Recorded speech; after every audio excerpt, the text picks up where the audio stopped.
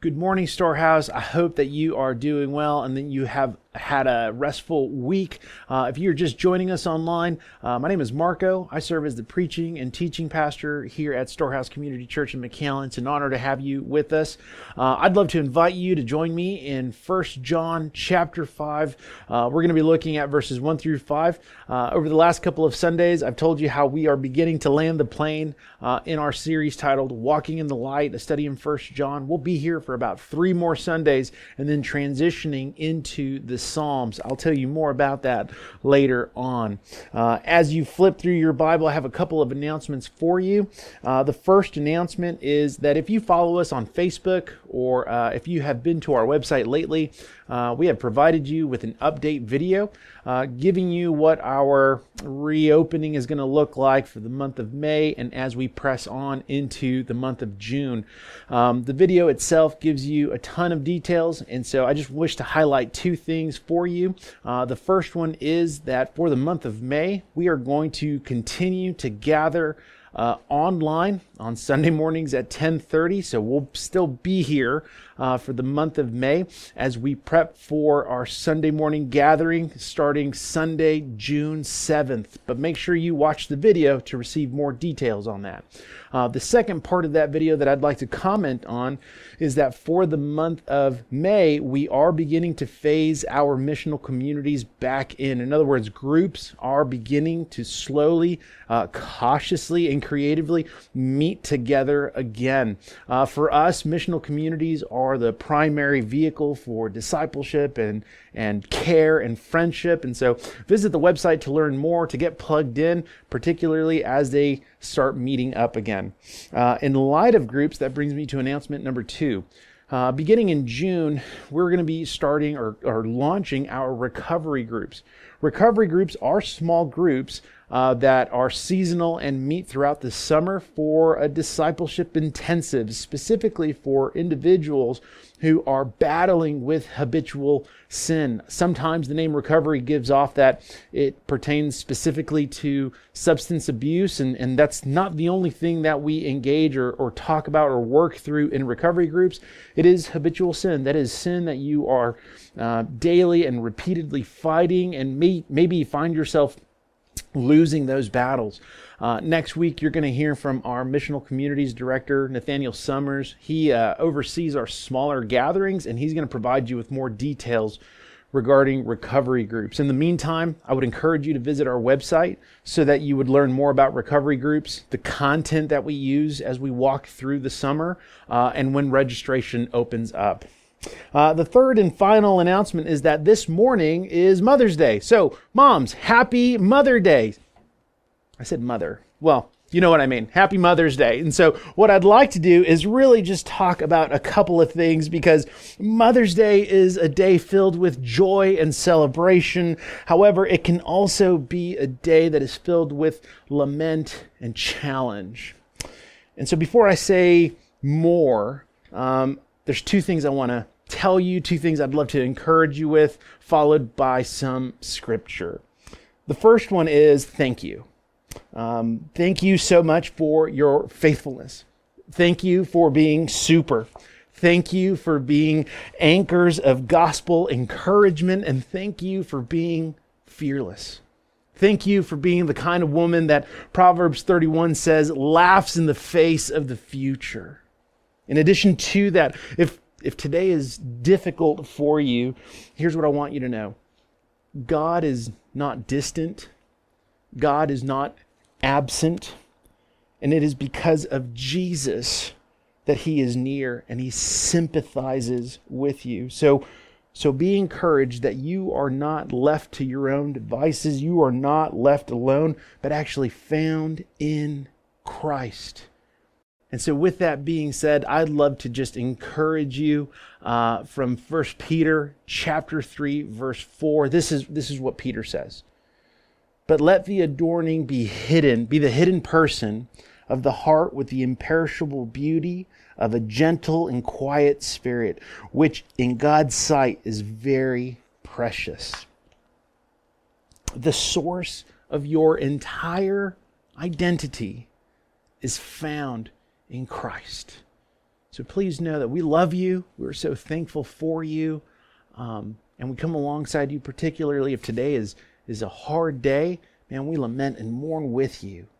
And so in this time, I would just love to transition into prayer as we go into our time in 1 John. So join me as I pray.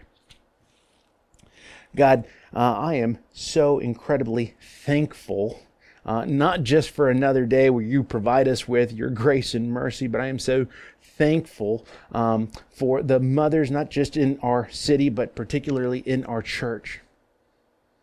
Lord, they are some of the most encouraging, fearless, and strong women that I know. And as I mentioned, Lord, days like today can be filled with joy and celebration, and sometimes they're just hard.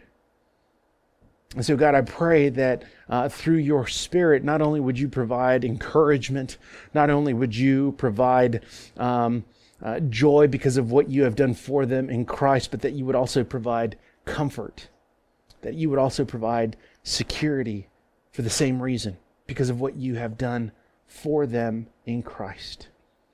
So, Lord, as we look to our time in 1 John, my prayer is that you would meet us where we are, that you would speak to the condition of our heart, so that those who know Jesus would come to know him better. Those who don't know Jesus would come to know him this morning. God, I pray that you would set me aside and that your Spirit would be at work through me, and that you would be not just present, but at work in the hearts and minds of our church. And so, Lord, we thank you for this time that we get to have in worship of you. We ask all these things in Jesus' name. Amen. I'm going to get myself situated here, but I'd like to start our time off with a question. I normally start our time off with a question, so here it is. What makes a Christian? If someone were to ask you this question, maybe someone has during our time of quarantine, what would your response be? Perhaps many of your answers would vary. They would vary along the lines of, well, maybe it's church attendance, being faithful in showing up to the Sunday morning gathering.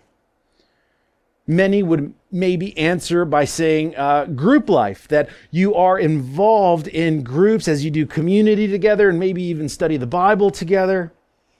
Maybe you would say that what makes a Christian is giving generously, not just of our money, but our time and our talent. Perhaps you would say what makes a Christian is doing good or even being good, that there is this moral obligation that we carry. Some would say that being a Christian means reading your Bible faithfully and devoting yourself to a life of prayer. Some would even say that being a Christian simply means belief in Jesus. And however good and even biblical many of these answers are, they don't necessarily answer the question, what makes a Christian? As we have examined and studied 1 John, we have come across several tests that he has provided us with, several marks of the Christian, tests like love and obedience and righteousness. Lots of lines have been drawn in the sand by the Apostle John. And in this new chapter, the Apostle John aims to encourage us once again in the area of these tests by first drawing upon the source that makes them possible for the Christian. In fact, we could say it this way, that bearing fruit, in light of these tests, bearing fruit of the gospel is the product of something. Bearing fruit is the product of something that has happened to the Christian. And so that leads us to the opening question. What makes a Christian? In this section, the Apostle John says that it is the one who has been born of God. Love, obedience, and faith, this fruit of love, obedience, and faith are products of the new birth. So let us examine what God says through John in this text. What I'd like to do is park in the first half of verse 1. This is what John says. Everyone who believes that Jesus is the Christ has been born of God. See, in his opening verse, the Apostle John provides us with great insight into the work of God for the Christian as a new creation. See, the New Testament uses a variety of words and phrases to speak of the new birth. We see words or phrases like born again, regeneration, a new creation, a new heart. And before we can further understand the new birth, we must understand who we were apart from Jesus. The Apostle Paul in Romans 8 says it this way: "For the mind that is set on the flesh is hostile to God, for it does not submit to God's law. Indeed, it cannot. Those who are in the flesh cannot please God." Here's what Paul is saying. He is saying that before Jesus, we were in rebellion against God, at war with God, lost apart from God, and hostile to the things and people of God. That we could not please Him even if we tried. Elsewhere in Ephesians, the Apostle Paul says it this way, that we were, quote, once dead in our trespasses. In other words, we were physically alive, but spiritually dead. We need to understand that that is who we were before Christ. In light of that, and in His grace and mercy and loving pursuit, God sent His Son into human history as the man Jesus Christ to die for sinners so that we might live or become spiritually alive. In this first verse, the word of, and I want to reread it one more time, everyone who believes that Jesus is the Christ has been born of God.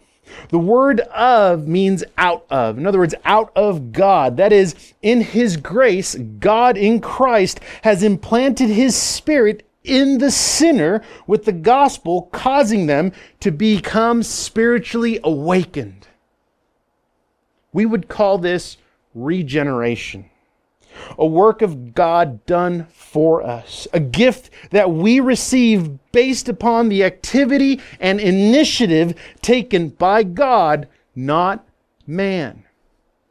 In Titus 3, this is how the Apostle Paul elaborates on regeneration. He says, He saved us, that is Jesus, He saved us not because of works done by us in righteousness, not because we were doing righteous works, not because we were morally good, not because we were inherently good. He goes on to say, but according, this is the reason as to why Jesus saved us, but according to His own mercy, by the washing of regeneration and renewal of the Holy Spirit, whom He poured out on us richly through Jesus Christ, our Savior. This is incredibly important. This theological term called regeneration is incredibly important. It's important because it begs the question, where does your theology begin? Does it begin with God or does it begin with man? You see, the teaching of the Bible would argue that our theology ought to begin with God, just like the Bible itself does, beginning with Genesis 1. The danger of our theology, that is what we believe, the danger of our theology beginning with man means that we run the risk of making all sorts of accommodations so that we would justify our actions and even justify our beliefs. Our theology must begin with God. As we continue, upon making us spiritually alive, we have become what Scripture says a new creation. one with a new heart and new desires. This is where the scales have fallen off. This is where conviction occurs and our hands embrace Jesus and His Word. This is where we come to realize and see that God in Christ has actually transferred us from the kingdom of darkness and into the kingdom of light. In Colossians 1, this is how the Apostle Paul writes, or this is what he says. He has delivered us from the domain of darkness and transferred us to the kingdom of His beloved Son, in whom we have redemption, the forgiveness of sins. You see, upon God in Christ implanting His Spirit in us and giving us a new heart, things happen. In other words, God doesn't just leave us in this status of being new and then checks out. In fact, one of the very first things that happens in light of our hearts being regenerated is that we are given the gift of belief. Once again, in the opening verse, John says, everyone who believes that Jesus is the Christ has been born of God. Belief in and of itself is a gift from God. And belief means that we surrender to the Lordship of Jesus, that we submit to His commands and His words and His promises, that we ultimately follow Jesus. And it is, as we say, we begin to bear fruit. And that's what the Apostle John is ultimately going to walk us through. In other words, in light of what God has done for us in Christ, we as Christians must bear fruit. And so what does bearing fruit look like? Well, the apostle walks us through these 3 tests or marks of a Christian. We have talked about them at length, but separately. Here in verses 1 through 5, John brings them all together to show us that we cannot have one without the other 2. Otherwise, we run the risk of hypocrisy and inconsistency. And so let me read verse 2. Actually, let me read the second half of verse 1.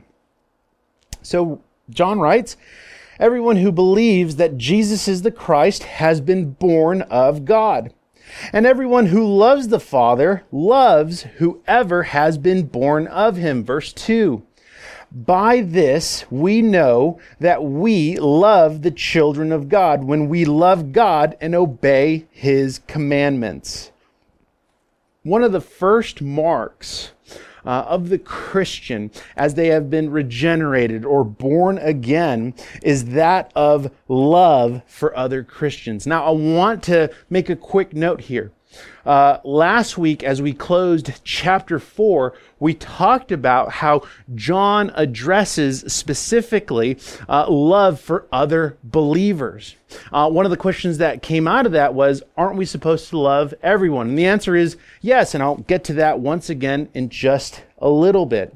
What I'd like to do is briefly recap why I think it's important to note that John writes about loving one another, specifically other Christians. Well, the first thing that I can think of is that we weren't saved to be left alone and apart from God. It wasn't just a good deed from God that He saved us and gave us a new heart and then He split. In fact, the work of God not only regenerates the Christian, but the work of God adopts the Christian into the family of God. That is, we are brought into a family where we are brothers and sisters. You are not left alone, but adopted into the family of God on behalf of the work of God for you. That's one reason. The second reason I would say is that the source of our love is from the Father. Again, I'm answering the question, why must we love our brother and sister? Why must we love other Christians? Well, again, the first reason is because we have been adopted into the family of God. The second reason is because the source of our love comes from the Father. Earlier in our time of this series, we talked about identity and sonship. that because we have been born again, because we have been made new through the work of Jesus, we have been reconciled to the Father. As a result, we are no longer orphans, but sons and daughters. And because we are sons and daughters, because we are adopted into the family of God, we have now become brothers and sisters. A third reason as to why it's important for Christians to love one another is because, said plainly, it's harder to love other Christians than other people. I think it's pretty simple. It's just harder to love other brothers and sisters than it is those who don't know Jesus. So to pause there for a minute, I'll give you a little bit of an illustration. I'm one of 4 boys in my family. I used to share a room with my brother David throughout elementary, high school, or junior high and part of high school. And it was really, really hard to love my brother David. It was really hard to love David when heads were going through walls, beds were broken, arguments kept on happening over and over again. And it was just overall difficult to be in the same room with David compared to how I interacted with my friends at school. It's harder to love your brothers and sisters. Nevertheless, we are called to love our brothers and sisters because our source of love comes from the Father. Additionally, as brothers and sisters, or as sons and daughters, because of what God has done for us in Christ, we have been given a new nature. And because we have been given a new nature, we have these little attributes of God where we reflect the goodness and graciousness of God to one another and certainly to those who are watching. I was talking to my son Seth a couple of days ago, and I asked him this question. How do you know that my brothers and I are brothers? If I never told you that we were brothers, how do you know? And he said, well, the way you talk to one another, how you're super comfortable with one another, the kind of relationship you have. And then he goes on to say, but I also see bits and pieces of Grandpa in the 4 of you. It's the same way for Christians, that because we have been given a new nature, there are these little attributes that reflect God. And that brings us to our 4th reason. The 4th reason being how we love one another communicates something about God, not only to one another, but also to those who don't know Jesus. You see, those who don't know Jesus are drawing conclusions about God by how we love one another. And so I think that's why John emphasizes love toward other brothers and sisters in Christ. It is because we are family, and because we are family, sometimes we're going to get annoyed of one another. Sometimes we're going to argue. And how we engage one another in those arguments is just as important as when we encourage one another. He starts by telling us to love one another because it's going to be harder to love brothers and sisters in Christ. But I want you to also notice he says love one another, not tolerate one another, not to stomach one another.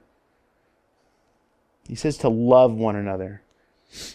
And if you're looking for a point of reference, last week as we looked at chapter 4, he gives us the how. He gives us the how by demonstrating what Jesus has done for us. That the Father sent the Son to die for sinners. That is, that his love took initiative. His love is self-sacrificial. It is self-giving. He lays it all on the table, and it is an active pursuit.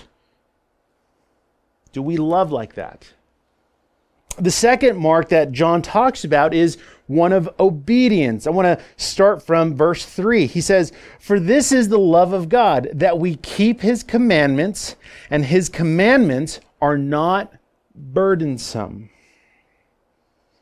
You see, the Christian, as a result of God's work for them, doesn't have to obey God. You get to obey God. You get to obey God And the question is, well, why? Why is that a good thing? It's a good thing because you have been freed from your slavery to sin. The Apostle Paul writes it this way in Galatians 5. For freedom, Christ has set us free. Stand firm, therefore, and do not submit again to a yoke of slavery. In God making you new, He has also freed you from your sin and forgiven you of your sin. Therefore, when it comes to obedience, it's not because I have to obey God, it's because I get to obey God. I have actually been made free to obey God. Therefore, the commandments of God are actually a delight. The psalmist says it this way in Psalm 119. It goes on to say, I find my delight in your commandments, which I love. I will lift up my hands toward your commandments, which I love, and will meditate on your statutes. The commandments of God are not burdensome. I mean, think about it. Why would John write that in verse 3? And his commandments are not burdensome. Jesus says something similar elsewhere in the Gospels. So then why does it feel like his commandments are burdensome? Why does it get hard for the Christian? Here's my take. I believe that we make the commandments of God burdensome because they are in conflict with our sinful desire.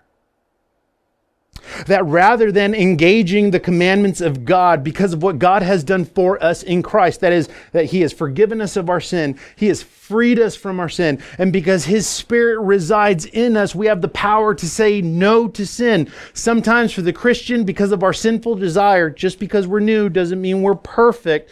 Just because we're new does not mean we're perfect. Because of our sinful desire, that is sometimes in conflict with the commandments of God. When you read through the commandments of God, even if you look at, for example, the 10 Commandments, in and of themselves, they're not burdensome. But they very quickly teach us that we are in need of a Savior. That we are in need of a Savior because our will is in conflict with God's good commandments for His children.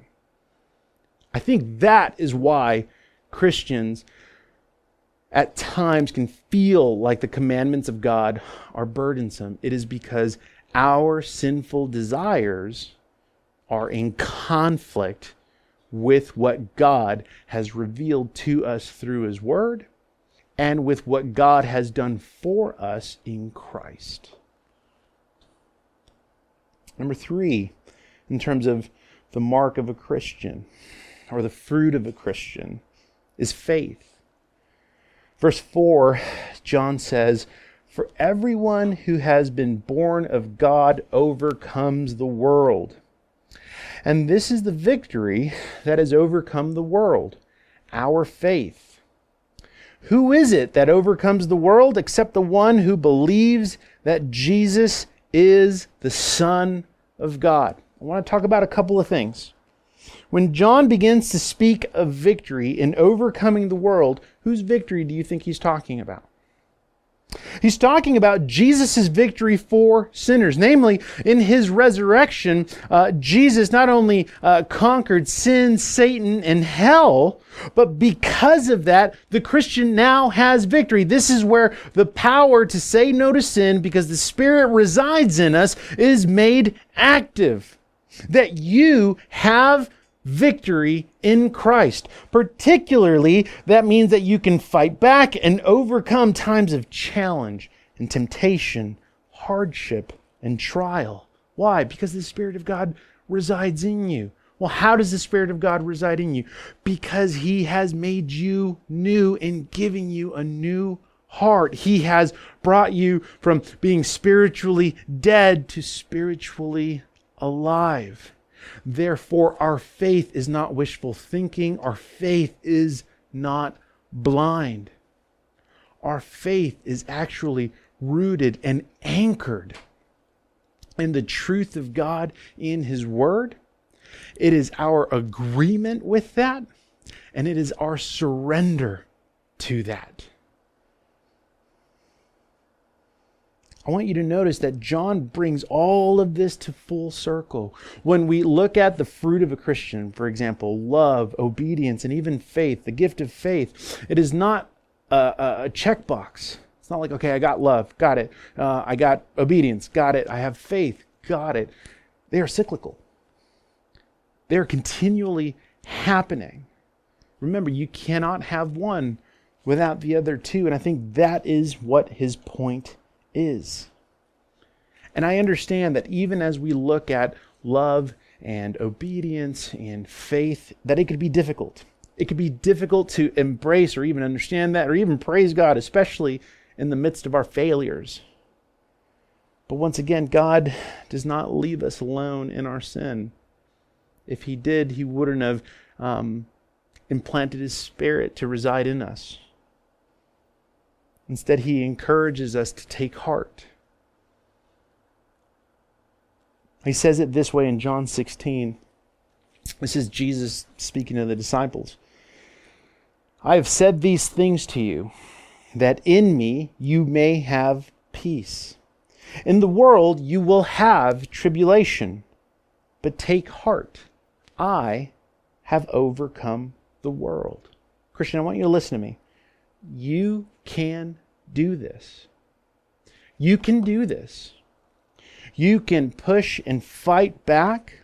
You can stand firm and find encouragement. You can keep going. I know sometimes our failures are incredibly discouraging and defeating, and God did not make a mistake. Keep going. You can do this because the Spirit of God resides in you. You can bear fruit because you have been made new. Therefore, take heart. Christian, once again, take heart in the truth of the gospel and the work of Christ for you. He didn't make a mistake, but he has lovingly chose you, pursued you, saved you, and has made you new. If there is sin in your life right now, repent of your sin and fix your eyes on Jesus. The conviction that you feel, the guilt that sometimes overcomes you, that is the Spirit of God in you doing his job. He brings up those emotions and those convictions so that you would turn to Jesus. In 2 Corinthians, the Apostle Paul tells the Corinthian church that he was glad that they were grieved, not because he just wants them to be in grief, but because their grief led them to repentance. In repentance, we find that grace is our only hope. In repentance, Jesus meets us where we are to remind us of who we are. And if you don't know Jesus, love, obedience, and faith are simply not possible apart from a new heart. And that's exactly what he offers you. He offers you a new heart right now, one that is filled with new desires, one that makes you new. Therefore, repent and place your trust in Jesus. Church, you can do this. You can bear fruit, for you are a new creation. Church, I love you. Let's pray. God, we thank you for this time of worship, as we not only get to sing songs and praise your name, but we get to worship you through the preached word. God, your word says, or you say through your word that your word is like a double-edged sword, that it pierces through bone and marrow, that it discerns the intentions of the heart. And so, God, we ask that you would pierce through our bone and marrow, that you would discern the intentions of our heart, so that we would respond to you in faith through Christ. God, I'm so thankful for my church family and those who are present with us online. God, we praise you. We love you. It's in your name that we pray. Amen.